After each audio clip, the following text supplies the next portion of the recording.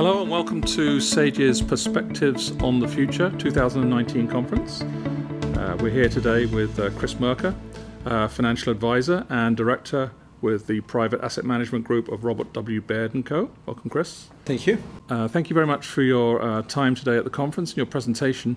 Perhaps we should just start by asking you the basic question really of how big is the asset pool in the United States and what's the demographics of it and who manages it? So if we measure that simply on the basis of outstanding securities, it's in excess of $100 trillion globally. It's more if we include private investments. Most of it's owned by governments, which own much of their own debt, public pension systems, and sovereign wealth funds. It's then followed by significant amounts owned by foundation, endowment, and corporate pension. Here in the U.S., assets owned by the traditional Big Four, public and corporate pensions, foundations, and endowments, adds up to somewhere about $28 trillion.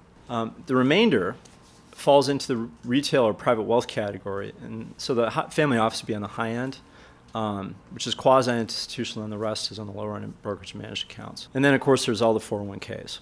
The bottom line is that the vast majority of assets is overseen by these small cloister groups we refer to as boards and investment committees, which concentrate responsibility to a select chosen few of about 1.5% of the working population. So that's less than 1.5 million people here who would classify as governance fiduciaries. There's a whole lot of other people involved, primarily from industry, but these are the folks with whom the buck stops. That's basically and they're a heterogeneous group. They're from every walk of life, and that's why governance is so important. Are most people in the United States prepared for retirement? How do you view the sort of landscape from that perspective? Shockingly, it's just under half the population that doesn't even have a retirement account open, whether it's an IRA or a 401k, which means that a high percentage is expecting Social Security to cover them in retirement. So you might look at that and assume a fair amount of young people make up that group, so nothing we should worry about, right? The fact of the matter is, when we break down the stats on the group closest to retirement, ages 55 to 64, the picture really doesn't improve much.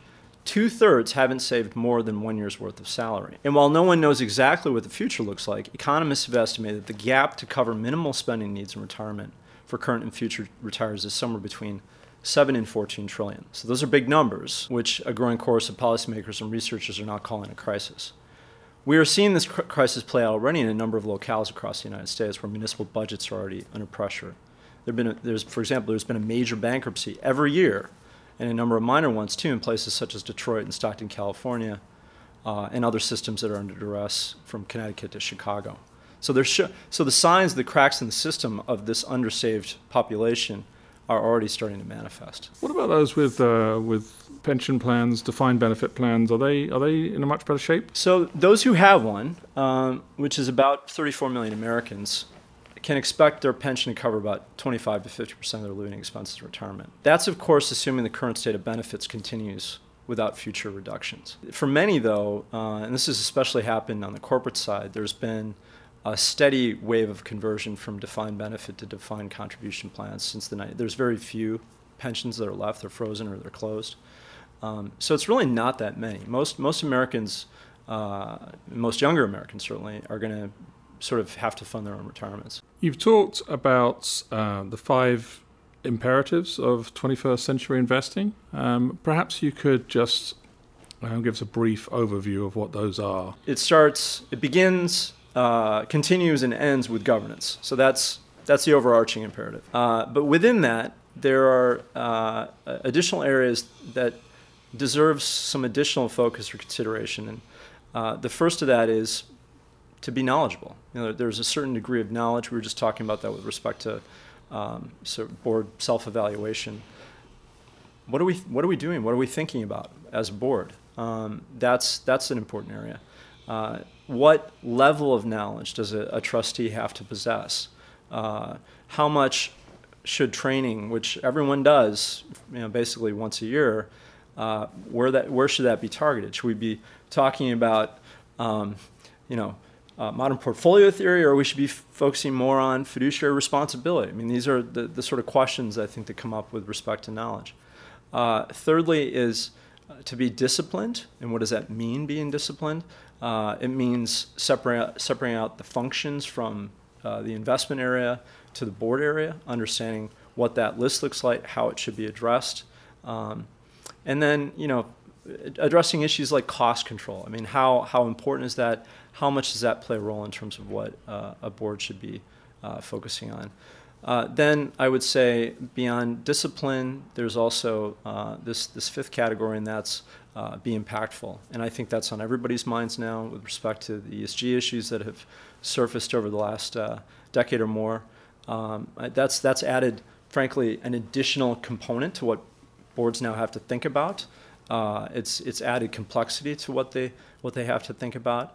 But it's also important. I think everybody recognizes the value and importance, and so that's really that fifth area. Just in conclusion, there seems to be a lot of causes for concern in terms of the investment portfolio of the country, as it were. Is there light at the end of the tunnel? Are there any signs of changes on a positive note that people are starting to be aware of the fact that they're not fully prepared from the investment side and that changes are taking place? Or is it still going the wrong way? One of the things I do on a voluntary basis, and I co-founded the CFA Society Milwaukee Foundation, which is a foundation for financial literacy, and we're very much involved with an organization called Secure Futures, which provides financial literacy education at the high school level across southeastern Wisconsin, parts of northern Illinois. If you look at what's happening just within financial literacy, and this is sort of early, starting at the very beginning for people, like how are they going to be able to manage their savings and investments for the rest of their lives?